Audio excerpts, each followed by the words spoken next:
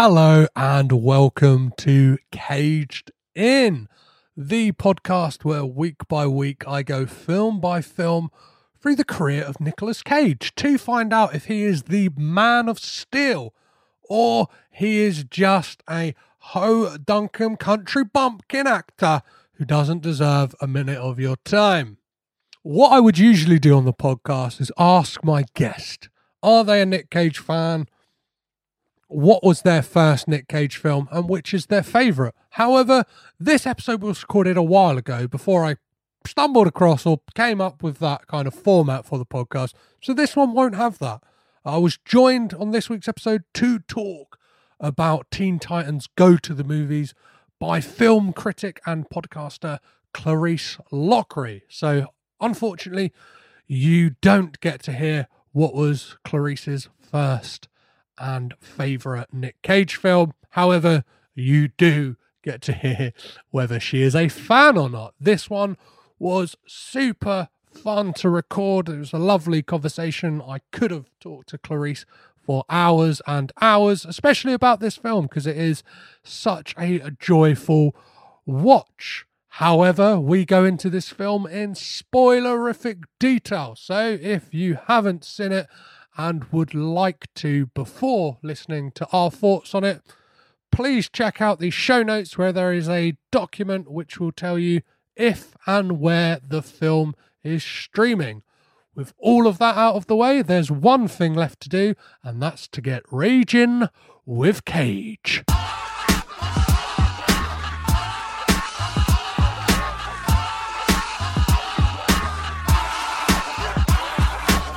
This week, I'll be talking about Teen Titans Go to the Movies.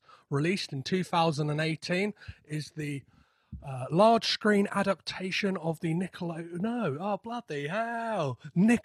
I'm getting my childhood all mixed up, guys. It is, of course, the Cartoon Network TV show based upon the DC property. But I am not here to talk about that alone. I am here joined by the chief film critic for The Independent, who is also a regular stand-in for Mark Kermode on the BBC Radio 5 Live Kermode and Mayo film show. And I am very, very pleased to say I have Clarisse Loughrey with me today. How are you, Clarisse? Hello, I'm so good. Thank you. How are you? I'm very well. Yeah. We were just talking before recording about how weird times we're living in and how we've just had to weirdly adapt to what's going on. Having to adapt to just never seeing people ever. So I'm currently at kind of like the Grey Gardens stage of quarantine. So I'm not full like The Shining yet, but we're getting there very slowly. So yeah, I'm currently living with my parents, and I constantly on a day-to-day basis find myself in like very bizarre situations, just kind of forgetting where I am. My mum openly asked last night, from reading something on Facebook, what is Pornhub, and I answered way too quickly for someone to obviously that led to a whole host of other questions that a 29-year-old man shouldn't be answering to his mum. I mean, is there not a little bit of a hint in the? Does she know what porn is? I believe so, but that's a whole nother podcast in itself, I guess. I just feel like Pornhub, it's a hub of porn. It kind of explains itself. I wouldn't know how to answer that question. It's in the name. Yeah, it was very much me, red-faced, going like, well, yeah, I've heard about it on the internet and people talking about it in films, like that. Yeah, but I would assume it contains pornographic content. This seems like a very bizarre start to talking about Teen Titans Go to the Movies. Yeah. Yes, it's a strange segue, but we can work with it.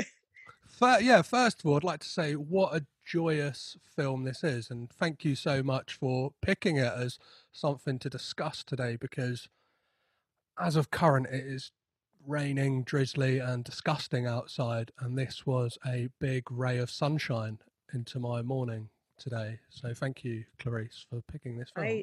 just love this movie. I love it. I love it so much. I saw it when it came out, and I was, for weeks just telling everybody, like, look, blah, blah, blah, Marvel Universe, whatever, blah, blah, blah. You have to go see Teen Titans, go to the movies. It's a masterpiece. It's fantastic. It's great. I mean, I honestly, this is my Deadpool.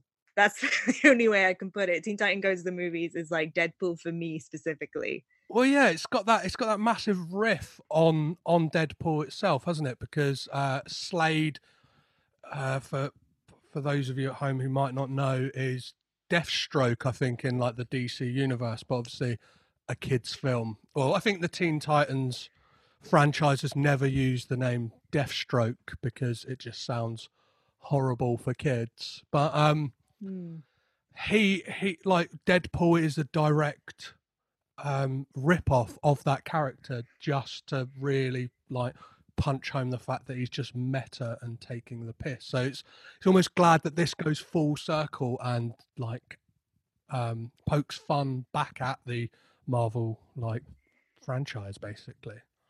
Yeah, although one of my favorite jokes in this is when they all first meet Slade and they think that he's Deadpool. Yeah. And one of them goes, "Look into the camera and say something inappropriate." And you're like, oh, that's just what Deadpool is, isn't it? Yeah.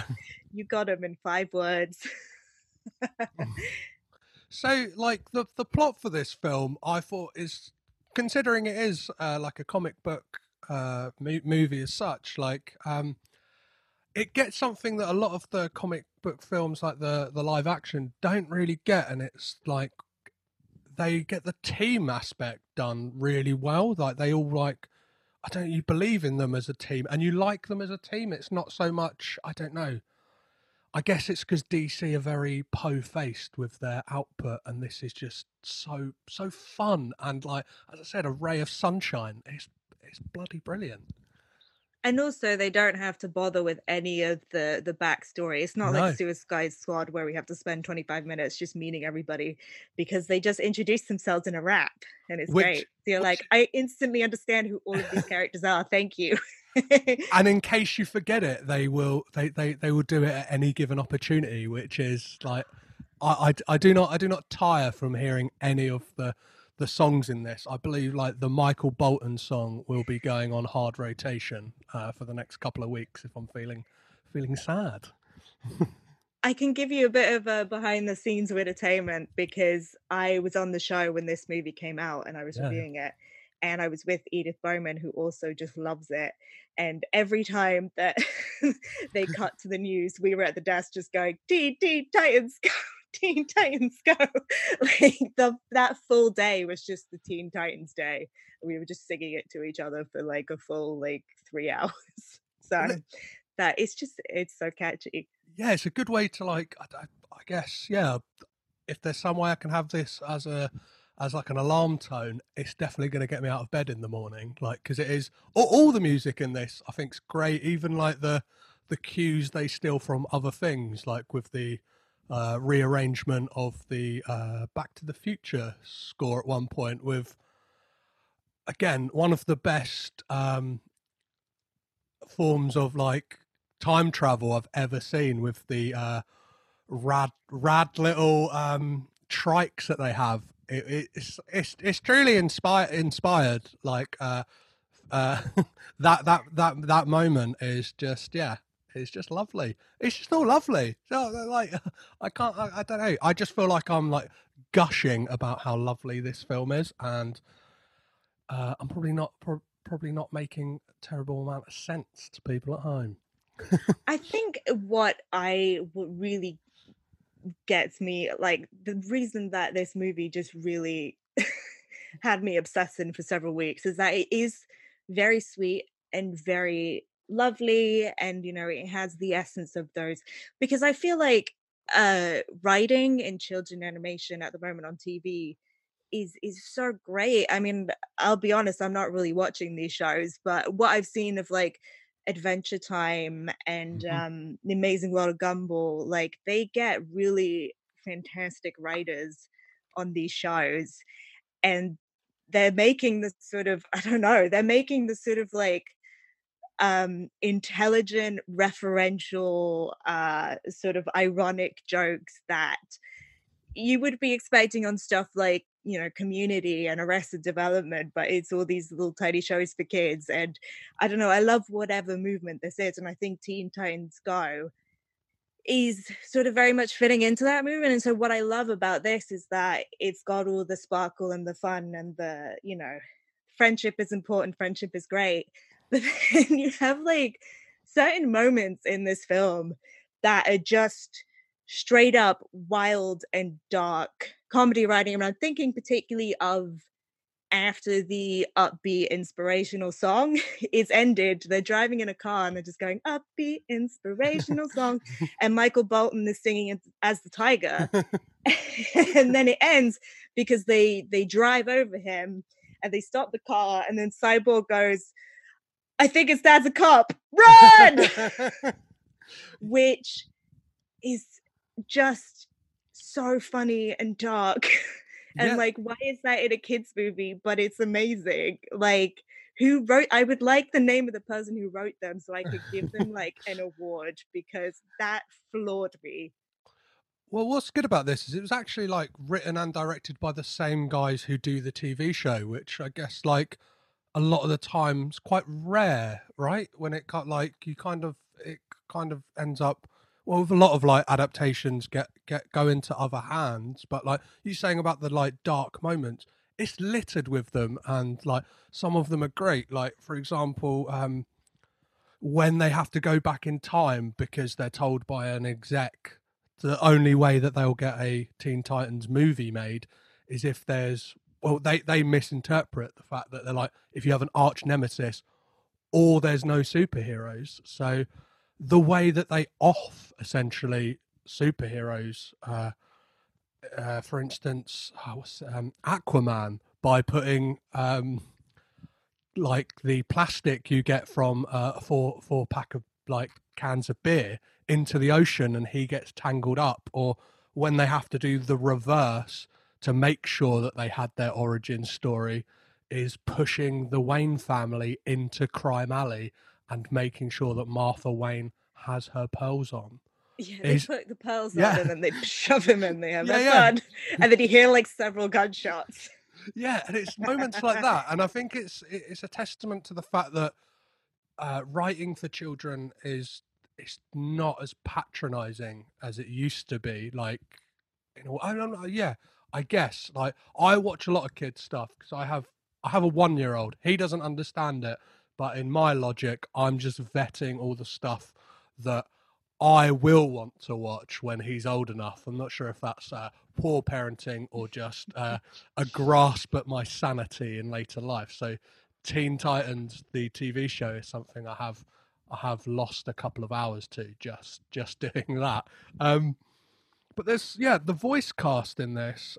Again, like there's a little bit of everything for everyone, right? Like in that you have some real big like nerd, like kind of, well, not nerds themselves, but like people from like kind of comic book culture, like Will Wheaton, I believe, voices. Who, I mean, I'm sure he would confess that he is a nerd. Yeah. I'm just treading lightly. Will Wheaton is like king. No, I'm sure he would like embrace that title. He's king of the nerds, Will Wheaton, and Patton Oswalt, like secondary king of the nerds, as Adam Man. It's called Adam Man, right? The very small one. Yeah, because it's like, again, this film's littered with so many like just visual jokes and like bears for repeat viewing because there's just so much stuff in the background. Like in regards to like film posters, I think his like film title is Up and Atom, and like it's just something I picked up on, and like I want to go back already and just watch it again just to see all of that kind of little bits and pieces like in the background. That's fantastic. And obviously the biggest well, like for Marvel fans, the biggest cameo you'll ever get, but they managed to get a Stan Lee cameo, which is great, right?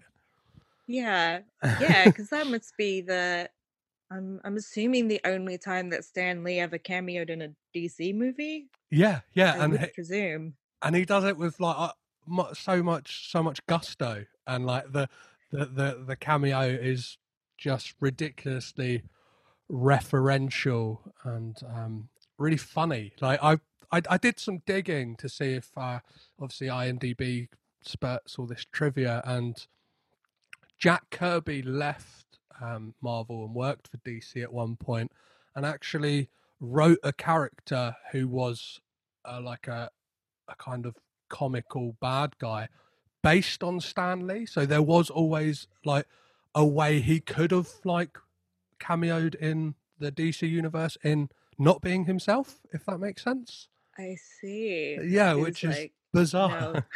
no, let me just be myself.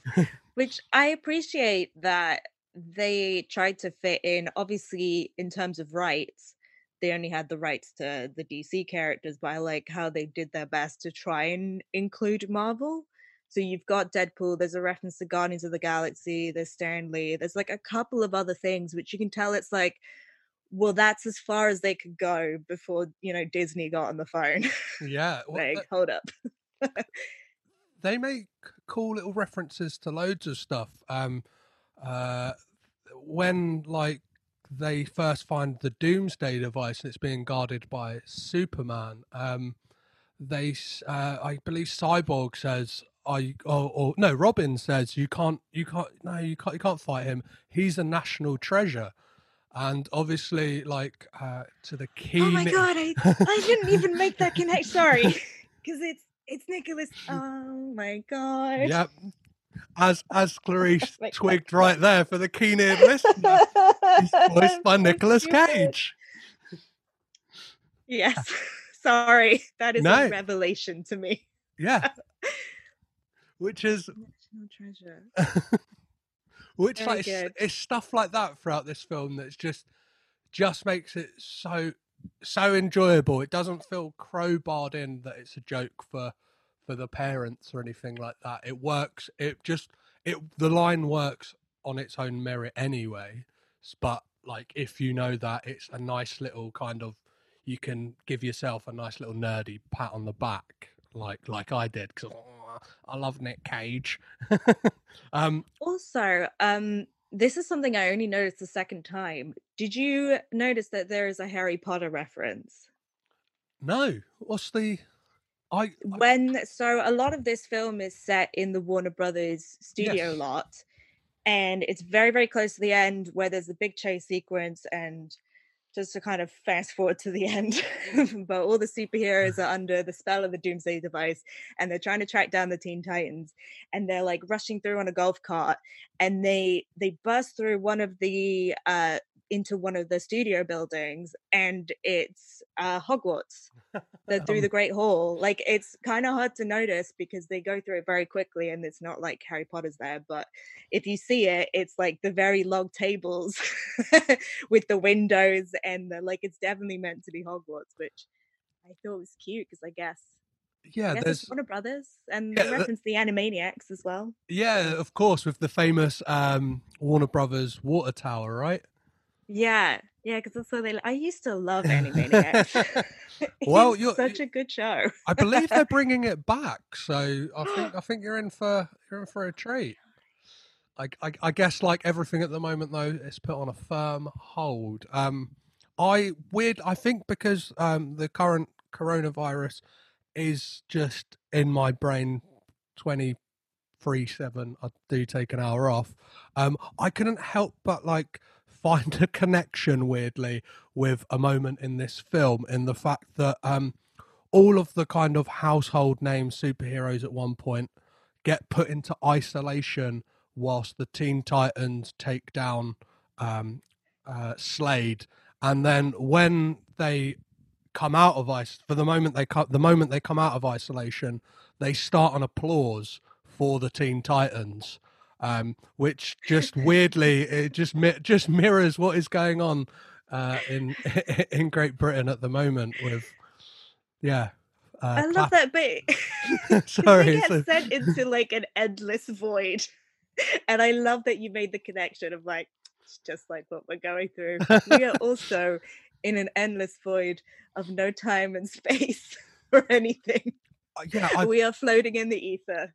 It makes sense. I've weirdly been finding connections to what's going on with all the films I've been watching recently. I watched Astro Boy, and I couldn't help but think that there's a moment in it that there's a father trying to homeschool his son and struggling, and I was like, that's a lot of parents right now.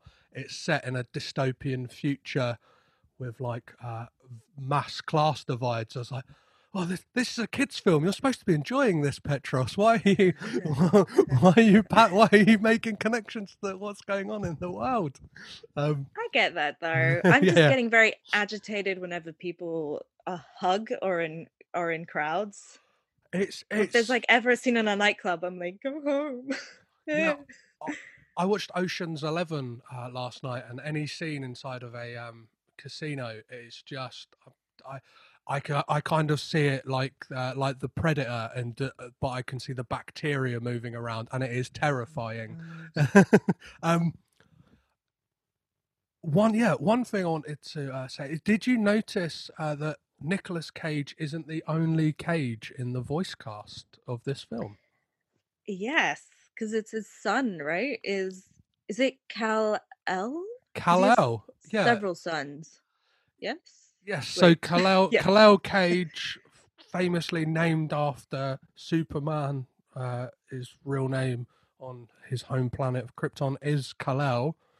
So this is kind of, in many ways, it's kind of become full circle for Nick Cage, considering in the 90s he was supposed to star in Tim Burton's the Death of Superman, and it feels for me like somebody who's paid probably too much close attention to Nicolas Cage's career and investigated what happened with that film, that it's nice of the writers or like casting or directors of this film to get Nicolas Cage to play Superman. It's kind of that it's come full circle, and it's unfortunately this is probably the only way in which we will see Nicolas Cage as Superman, but it's still something special.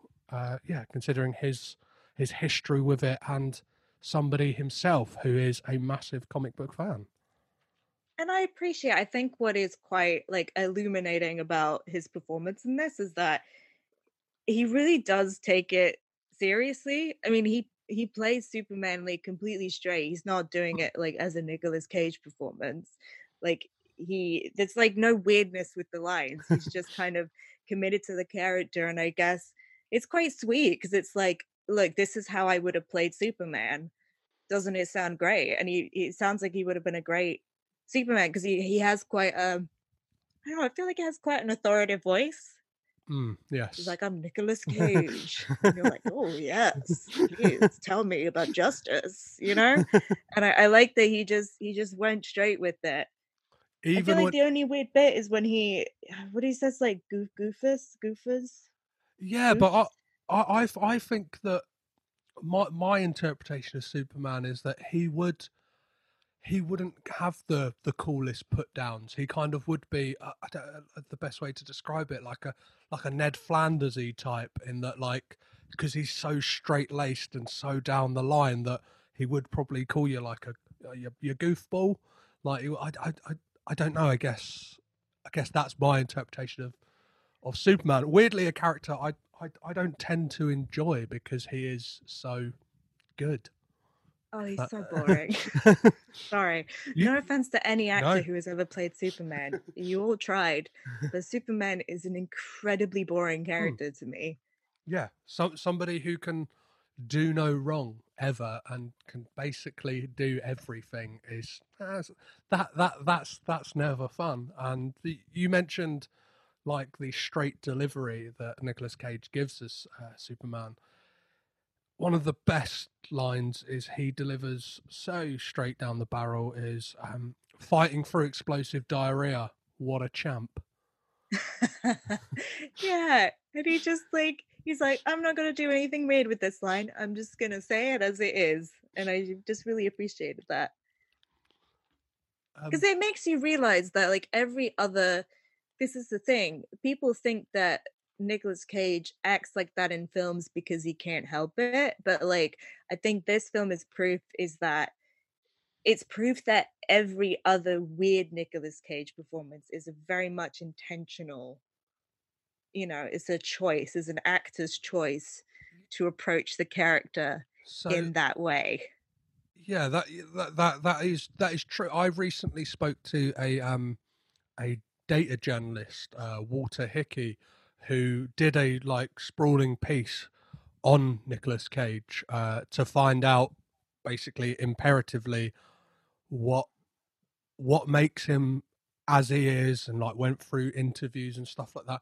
And everything is a choice. Like even the films that aren't necessarily hits or a bit more bizarre, they are choices. And obviously, like sometimes choices don't land, like in everything, I guess. But he makes he makes those choices, and like occasionally they really do pay off. As like recently watching a lot of his films, like Kick-Ass, another film where he got to.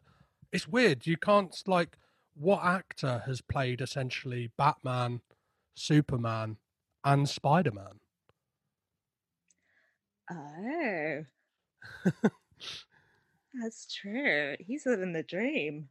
Yeah, and I think this is a weird film, Teen Titans, in that I believe it's this, Mandy, and then Spider-Man into the Spider-Verse as like his like a free film run, which like you couldn't think of anything like vastly different than that. Yeah, I guess Well, like I kind of think of Nicolas Cage often as like you take Willem Dafoe mhm. and you just keep cranking because he's got like Willem Dafoe has that similar energy where it's like every performance is slightly wired and like he will also crank himself up and turn himself down, to try like you compare like the Florida Project to the Lighthouse and like the two very different Willem Dafoes. And but then like Willem Dafoe had similar things where he was just the Green Goblin for a while, and I always find that weird. I don't know. I find that weird to think about in light of like his entire filmography. And it's like, oh, he did all this stuff, and then also he was just the Green Goblin because Yeah, like Nick Cage. Like, yeah, you have like some years you'll have a national treasure, and then he's doing in between the two national treasure films. You think there's like The Wicker Man, like came out in between those films, and like what again? What like worlds apart from, and I can't, like you mentioned the Lighthouse. I can't help but think what the Lighthouse would have been like if it was Nicolas Cage instead of Willem Dafoe. I'm oh waiting my for him to get god. that kind of film though, for someone like a Robert Eggers, or I don't know, Ari Aster, to kind of get a hold of him and make something truly bizarre. I know Mandy kind of. Yeah, Color Out of Space was like very close, but Yes, I feel yes. like he just didn't. He needs like the A24. Yes, yeah, This yeah. is the thing because he's never done like an A24 movie before, right? No, no. Yeah, no, he hasn't. It's like Uncut Gems. He needs an Uncut Gems Yes. because, like, Adam Sandler was kind of in a similar position, and then you did Uncut Gems, and now we just like love Adam Sandler. I recently saw a like clip. I think it was from the Independent Spirit Awards of Nicolas Cage in a fantastic white leather jacket, hugging Josh Safdie, and my insides just lit up with joy, and I could just like Oh, immediately took to Twitter and just added the Safdie brothers and said, Nicolas Cage comes back for revenge for the death of his brother Howie, and that was oh it. my That god. that that that that's what I want. Like kind of Nicolas Cage as a deadbeat kind of New Jersey scumbag who's just found out about like no explanation, like you don't even know till half hour in that it's even related to Uncut Gems. It or not even that. Just those two to get a hold of Nicolas Cage would be fantastic. Come on, A24, do it. So yeah, are you like, weirdly like, are you a Nicolas Cage fan? Like, I feel like he can be quite a Marmite actor to a lot of people. I don't know. I'm really interested by him and his acting, and like I don't think of him as like a, I don't know. I do think that everything he does is deliberate, and I respect any actor that's really taking interesting choices and really he puts his everything into every single role. And I feel like however you feel about his movies, you have to have some sort of baseline respect for that, at least.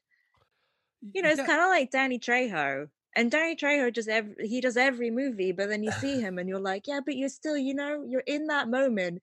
You're doing what we want to see Danny Trejo do, and you're putting the work in, and you respect that.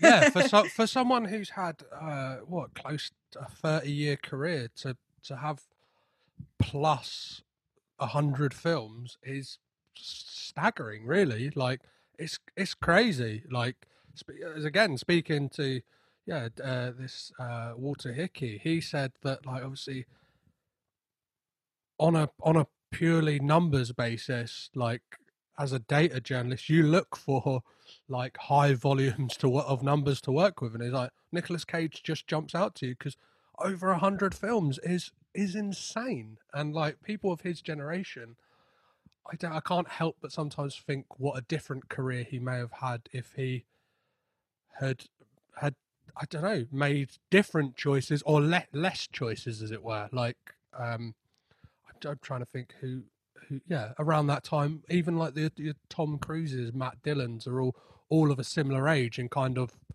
were all in. Yeah, I think they all kind of have a crossroads where they all meet in like what are they? Rumblefish and The Outsiders. That kind of, there's that weird crossroads for all of them, and it just seems like Nicolas Cage looked down that road that was like, you see in films or like animation, especially like the one road where the rain's falling and there's a storm cloud and everything looks mental. Nicolas Cage went, yes, please. I'm getting on my fiery motorbike. My head's going to turn into flames, and I'm taking that road, please. I guess because he's a Coppola, and I feel like the Coppolas as a family unit, I love them because they never take the easy road. No. It's like, if you take all those family members together and their like collective work, it is fascinating. What an interesting family. And it kind of that's how I fit him into, he is part of that dynasty, and he does what that dynasty does. Yeah, that's another fascinating one. Like that, just that family tree. I think like very early on, whilst doing this podcast, or before even, just looking at the Coppola family tree, and you see obviously Roman and Jason Schwartzman, obviously Sofia Coppola, and the patriarch of the family, Francis Ford Coppola. It's just insane, and that again, like, that leads me down the thing of, oh yeah, of course he's cousins with Jason Schwartzman. It's like, and then you think, imagine Nicolas Cage like kind of falling in with him, and how he always works with Wes Anderson and doing a turn in a Wes Anderson film. I always think like would be another inspired casting choice, because I think he would do something. Like Wes Anderson would hate him, because Wes Anderson is so much like control. Yes. Like, and then Nicolas Cage comes in like, blah. I refuse to be symmetrical. I feel like Wes Anderson would lose his mind. Well, I think it is that thing. Like, a lot of the time, I think it happens with a few actors. Like Johnny Depp, prime example. I think Mark always talks about it on Wittertainment, about the fact that if he's not kind of controlled, like with the Pirates of the Caribbean films, if the director doesn't say like do this, he will just go off and do what he wants. And I think Nicolas Cage is like that. That if he gets a good director and I guess material that is not worthy is probably the wrong term, but like something that you can like bite your teeth into. Obviously, this film is obviously just a voice role, but it shows restraint and even yeah, film of which recently Kick-Ass. Like when he's not the crazy big daddy character, he is quite a restrained, calm man, basically. Yeah, I guess I always think of it like I think it's often hard. I struggle to say like XYZ person is a bad actor Yes, because I yes. find so often it is about finding, the director and the actor partnership in which, the director is knows what to do with that actor. Because I think like pretty much I don't know. I feel like so pretty much any famous actor you can name, there is always going to be a way that you can use them that just makes sense and works and like really brings the best out of them. I don't know. I don't want to be mean and like choose an example, but No. Hey, don't worry. I'll do that. All the liable stuff, I'm happy to take on. So that's fine. okay, I guess like okay, if you take like Henry Cavill, Hmm. who I think has often been accused of like not being a great actor. But then you see the way that he's used in The Man from Uncle and like the way that his sort of charm and that suaveness, and there is a little bit of coldness often to his performances, and the way that that's manipulated in that movie, and he's fantastic in that. And then if you look at like The Witcher and the way that they use his sort of like gruffness, Mm. and it's perfect, and he's great in both of those movies. But if you just like plonked Henry Cavill into like any old nonsense, then yeah, maybe he's not going to deliver a great performance because he's one of those actors that you really have to like know how to use and know how to use his best of his ability. So I think, yeah, Nicolas Cage is very much the same kind of thing because if you find him the right role and the right kind of environment and the right vibe and the right artistic vision, then he's really fantastic. Yeah, like I guess we like I don't know, like dream of these A24 or these yes like Safdie brothers projects for Nicolas Cage, but I do not fear. I do feel like he is just going to become like the king of the modern day B movie as such, like the kind of ultra violent, like whether it be a Mandy or I don't know. In a way, he's kind of become the modern day Charles Bronson in that, like, he kind of does these straight to DVD, like Death Wish style films, like that. Some of them are quite interchangeable. Like, man looks angry with explosions behind him, like posters, single word titles like vengeance and stolen. These are actually Nicolas Cage film titles. I'm not just making these up. Wait, what's the one with Nicole Kidman? And it's the one Trespass. with the Trespass. Yes, directed What by a Joel oh Schumacher, I believe. my god, yeah. What a terrible movie. Again, Nicole Kidman, so fantastic in so many other movies, and you put her in that, and it's like, Yeah, what are well, you doing? I think we're going to get like peak Cage next year or whenever it comes out, and that he's doing a film where he plays himself called I think the it's got a very long title. Oh, The Unbearable Weight of Massive Talent is I love it. scheduled I love it already. for 2021. So yeah, I guess I guess that I don't know. We'll either see a new wave in his career, like a new generation, or yeah, a new beginning for him, or it will just be the peak, and that's it. Like where he might just go, I've done it all. Like I'm like where can I go from playing myself? I don't think he'll stop after that. No, of course he won't. Of course he won't. But I feel like we've veered so far away from Teen Titans Go down this weird Nicolas Cage rabbit hole.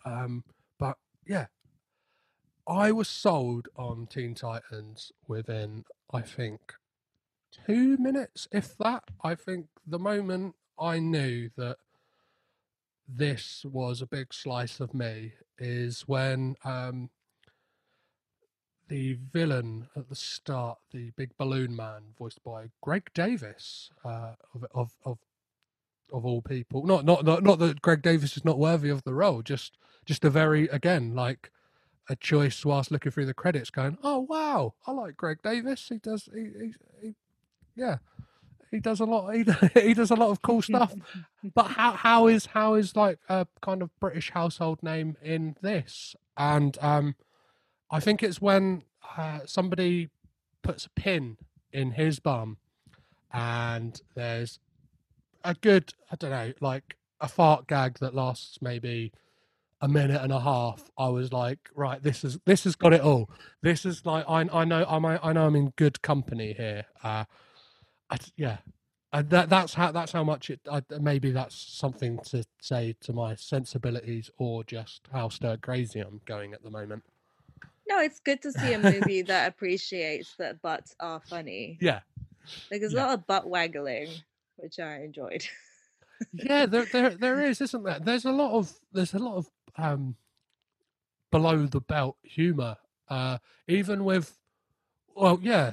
Should we briefly talk about those inspired trailers they have from Jade Wilson, who shows like almost like a Comic-Con style, like Hall H presentation of, here's what we've got slated for the next couple of years, and we get to see like the Alfred film that Which came true. This is yes. what drives me crazy, because there's that Alfred TV show, and it's like, did you not watch Teen Titans go to the movies? Like the thing Yes. you made was meant to be a joke.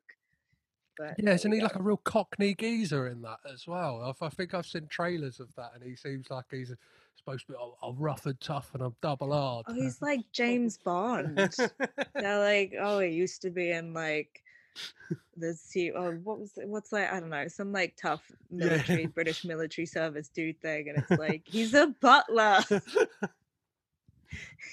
Why would some like expert combat man be like, I'll be a butler now. Let me just be a butler. Because Alfred doesn't really like do action stuff in any of the most of the Batman movies, or at least the Batman things that I have watched. He's just there like, Yeah, I think Mr. Wayne, shall I shine your shoes? You don't need like 20 years of combat service to shine Bruce Wayne's shoes. I don't understand. I guess it comes in handy though, because they have such high standards of shoe shining in the army. Maybe it's like, I've shined shoes. I've been managed to keep my bed looking nice and tidy, keep my uniform tidy. Like I like a uniform. I'll wear a 3-piece suit and serve a spoilt brat. All the murdering stuff, forget about it. I've already forgotten about it. All those skills gone. Gone. But the shoe shining. And I think the second trailer we get is just for the Batmobile again, which is fantastic. Like it's just so crackers, that stuff. And then the utility belt, which like later on in the film, there's a billboard for it, but it's just Batman with no trousers on, and like you can just see pants, and it just says like the movie on his crotch, which like. And is it Robin's song that's like, that's a lot of booty shaking in that, right? Yeah, but it's just like when you're a kid, butts are just funny. Yeah, they are. And So I appreciated the like general acknowledgement, like butts are funny. And little baby Superman does a bit of twerking at one point.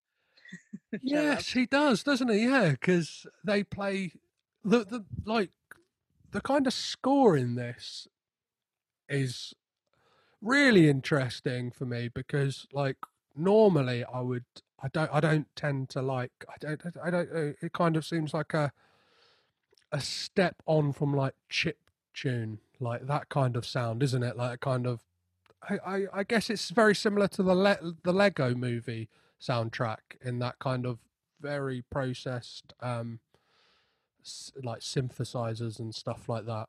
Does that make sense? Am I, Yeah, but I love the Lego movie soundtrack. yeah, I do as Oh well. my No, no, god. I'm just saying, like the no, no, this film. Yeah, it's like Kids Bop, Yes, yes, yeah, but yeah. like Kids Bop, but like great. Like these are tunes. Play them in the club, Yes. please. Like I think this film hand in hand works like as a double bill. Like yeah, Rainy Saturday, Lego Movie. This is perfect, right? Mm. Well, you could do like Lego Batman movie. Yes, yes, Then yes. there's double, and yeah, oh yeah, because Will Arnett's in the Lego movie as well, of course. And Yeah, like the Will, yeah. Will Arnett's in this as well, isn't he? He plays Slade. Slade. Yes, yeah, yeah. Which like for ages I was like, why is Batman not talking? And I was like, oh, of course. And then I heard Will Arnett's voice, and I was like, oh, that's why. Because he doesn't But speak. no, he does speak, Oh, but because Batman does speak, because it's the voice of Jimmy Kimmel for some yes. reason. That's what I loved. It was like, yeah, the voice casting for the big DC heroes is really random, and I appreciate that. Is it Halsey as Halsey, Little Yakty, who I actually don't know who that is, oh, but little he's made my interest. Yachty? Yeah, Yachty, is sorry. no is Oh yeah, yacht. Sorry, little. That makes sense now. yeah, God, I'm so some old. no, don't worry. Sometimes known to the kids as Little Boat, Little is boat. one of these rappers who just will say something like, "I got some money, I've got a lot." Is very much one of those. So I guess again, very bizarre casting because the the demographic for this film probably wouldn't really like know his music that well because it's very profane, but at the same time, Oh, they're kids are yeah, listening to the yeah, songs kids are with the listening to swear Little words. Yachty. Yeah, yeah, yeah. Of course they are. I'm more confused as well. Would they be listening to Halsey? I feel like Halsey is more like cool. Like I'm a cool pop star. I don't know. I I'm so old. But hey, I know who Jimmy Kimmel is, so Yeah, and Chris. that's what. What's the person who likes Little Yachty, Halsey, and also big fan of Jimmy Kimmel. It's That's a who's that person. it's a very weird Venn diagram, right? Yeah, Mm. I guess the center of that is maybe two people, or they just spread a net going, we need something for all the family here. We need to get like stroppy teenage son on board, Little Yachty. We need dad on board, Jimmy Kimmel. Jimmy Kimmel. We need the daughter on board, Halsey, or Little Yachty. Again, all of these can be interchangeable. The mum, I don't trying to think. Kristen Bell. Kristen Bell, yeah. If Mom we, loves the good place. yeah, yeah, or yeah, or even Will Arnett, she might be like a very, very gruff, sexy voice. Which like I recently saw a Will Arnett advert he's recently done for DMC. Have you seen this circulating on the internet? I have not. It's it's very bizarre. Of all of his like kind of, I guess in the States he is the voice of DMC, the car. I think they do cars. I'm not very sure. All that's coming to my mind when I say DMC is Run DMC, but I don't think he's the voice of Run DMC somehow. Mm. But yeah, like I don't know where I was going with that. Just the point that Will Arnett's doing some weird voice acting. Hey, he's getting those coins. Exactly. That's important. Well, Will Arnett to thrive. So, on to my, yeah, it's probably best to wrap this up because well, I'm not sure about you, but I definitely need something to eat. It's been a long day. Would you recommend people to watch this? I think it's evidently Oh my God, clear. yes. Watch it right now. I'm almost baffled how this hasn't reached like streaming platforms yet. Like I bought it and take more of my money because it was fantastic. So good. That's the I had thing. to. It's too good for the streaming Yes. platforms. No. This is, you gotta pay the big bucks to see the masterpiece that is Teen Titans Go to the Movies. Another, yeah, because I believe this has been shown on Cartoon Network at some. I'm not sure in which format, whether they've broken it down or something, but the cinematic release weirdly had like dedicated to three rappers in the like who had passed away that year were like originally in the titles. It gave them like a in memoriam, but Oh, since going on to like the oh, there's uh weird to get rid of it. That yeah, you would very have very it yeah, and then be like, yeah, actually, time's but up. but again, yeah, a very bizarre choice in that like they are again like I think it's Little Peep, Craig Mack, and I'm trying, Oh, little Pete. yeah, and I'm guessing because the show like does.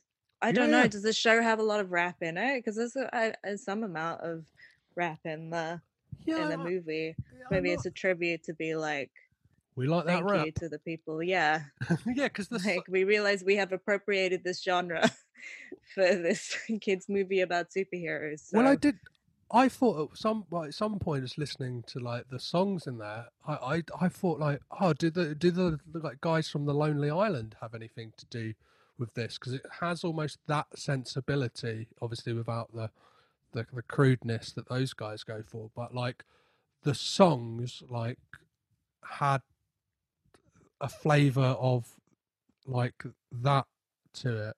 If yeah. I feel like I've noticed quite a lot of quite recently in the past couple of years, quite a lot of kids animation movies have had like rappers at the end, Mm.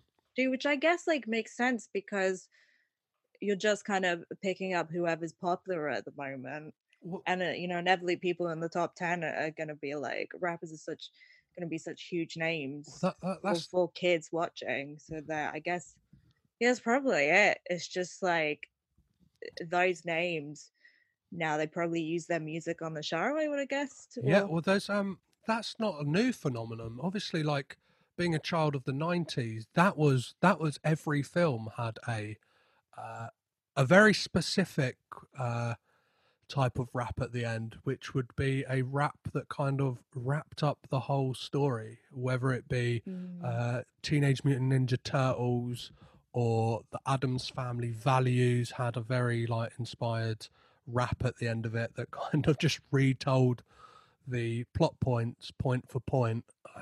Like obviously Will Smith with the Men in Black like which song he did.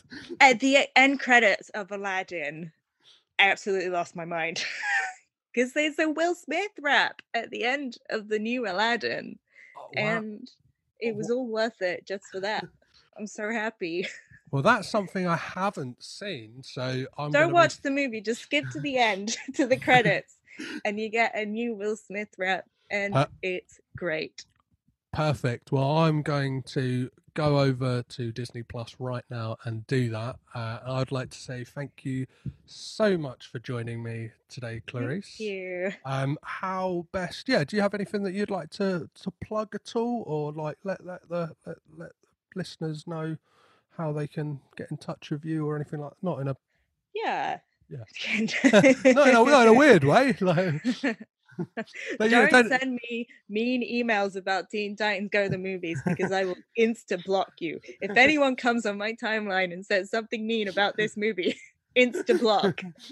But yeah, I usually post everything that I do on my Twitter. So that's just at Clarisse Lou, which was me trying to type my full name in and then I ran out of space. So just start typing my name in. And then when you stop, that'll be me. Perfect.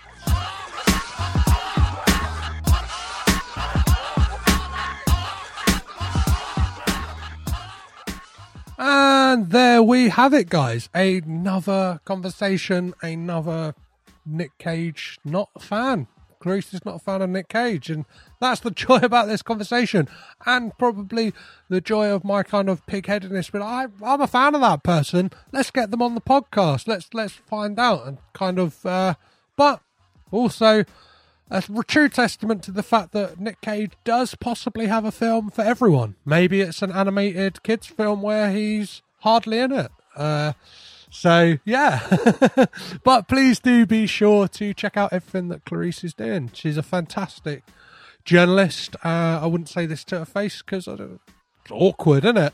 But obviously, hopefully she's listening back. If you are listening back, Clarisse, you are a fantastic journalist. Keep up to date with all her stuff over on The Independent. Obviously, follow her on Twitter at Clarisse Lou, as she said in the conversation.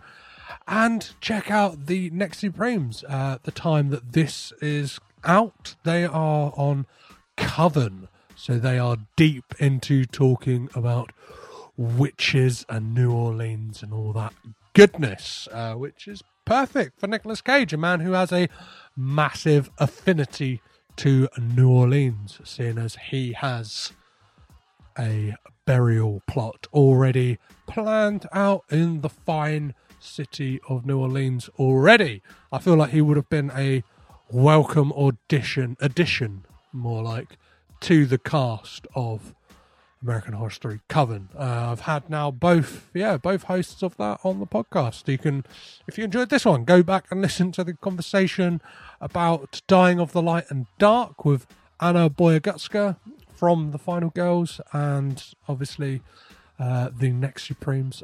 Again, fantastic conversation with a fantastic film journalist and a film fan who just creative mind, I think is the word I'm looking for. Bloody hell, I said mind a bit loud there. But if you feel that me and Clarisse were too nice to this film, if you thought it was a bit of trash, obviously this came out in cinemas and was sprung upon the world in close proximity to Spider-Man Into the Spider-Verse, which we will be covering soon on this podcast.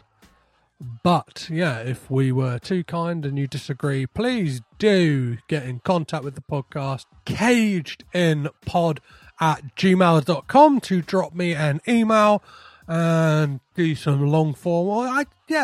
Send me an email. I recently got an email, somebody thinking I was Nicolas Cage, and asked me to go visit them and their aunties because they're all massive fans, particularly of the film Pay the Ghost. I told them I wasn't Nicolas Cage, and their response was, well, do you know how to get in contact with Nicolas Cage? Unfortunately, I don't. Otherwise, I would have certainly reached out and asked him to be a guest on this podcast. You can obviously follow the podcast on social media, which is all at Caged In Pod on Twitter, Instagram and Facebook, as well as Letterboxd, where you can kind of get sneak peeks as to what will be covered on the podcast in coming weeks. Obviously, it's not that hard to do so at the moment, as I am going through his career in chronological order, but obviously this won't be what the podcast is forever. There is something exciting on the horizon, which you will all know about by the end of the year.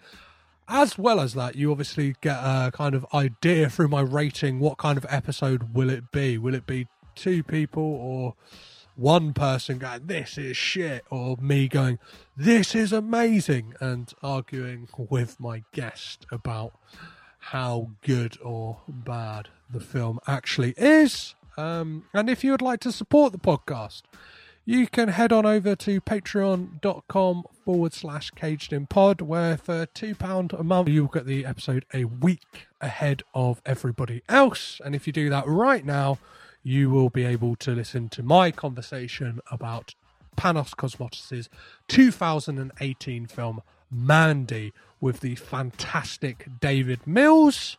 And there is plenty more to come with the Patreon page in the future. I'm just trying to work out a few little things and kind of get all my ducks in order before I launch it fully. But yeah, you can also support the podcast by heading over to cagedinpodcast.limitedrun.com to get a fantastic Tim Hornsby designed Superman Caged In art print. They're limited to 100.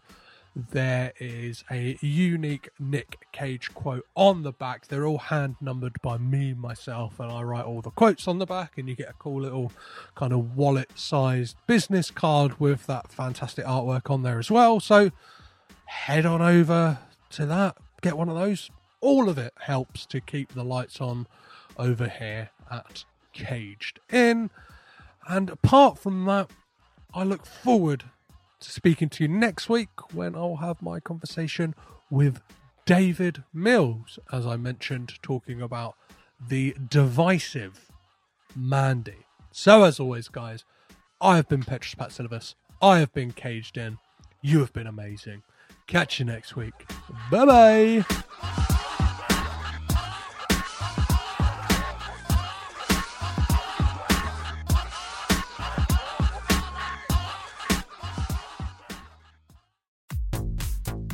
This podcast is presented by the Breadcrumbs Collective, home of the Pod Charles Cinecast, Caged In Coppola Connections, A Driptown Limerick, Maine, Franchised, and many more to come. Our shows are all presented ad-free and made possible by listeners like you. Please support our shows by subscribing, leaving ratings and reviews, and becoming patrons at patreon.com. If you'd like to learn more about Breadcrumbs, head over to breadcrumbscollective.com. Breadcrumbs. It's more than a podcast network. It's family.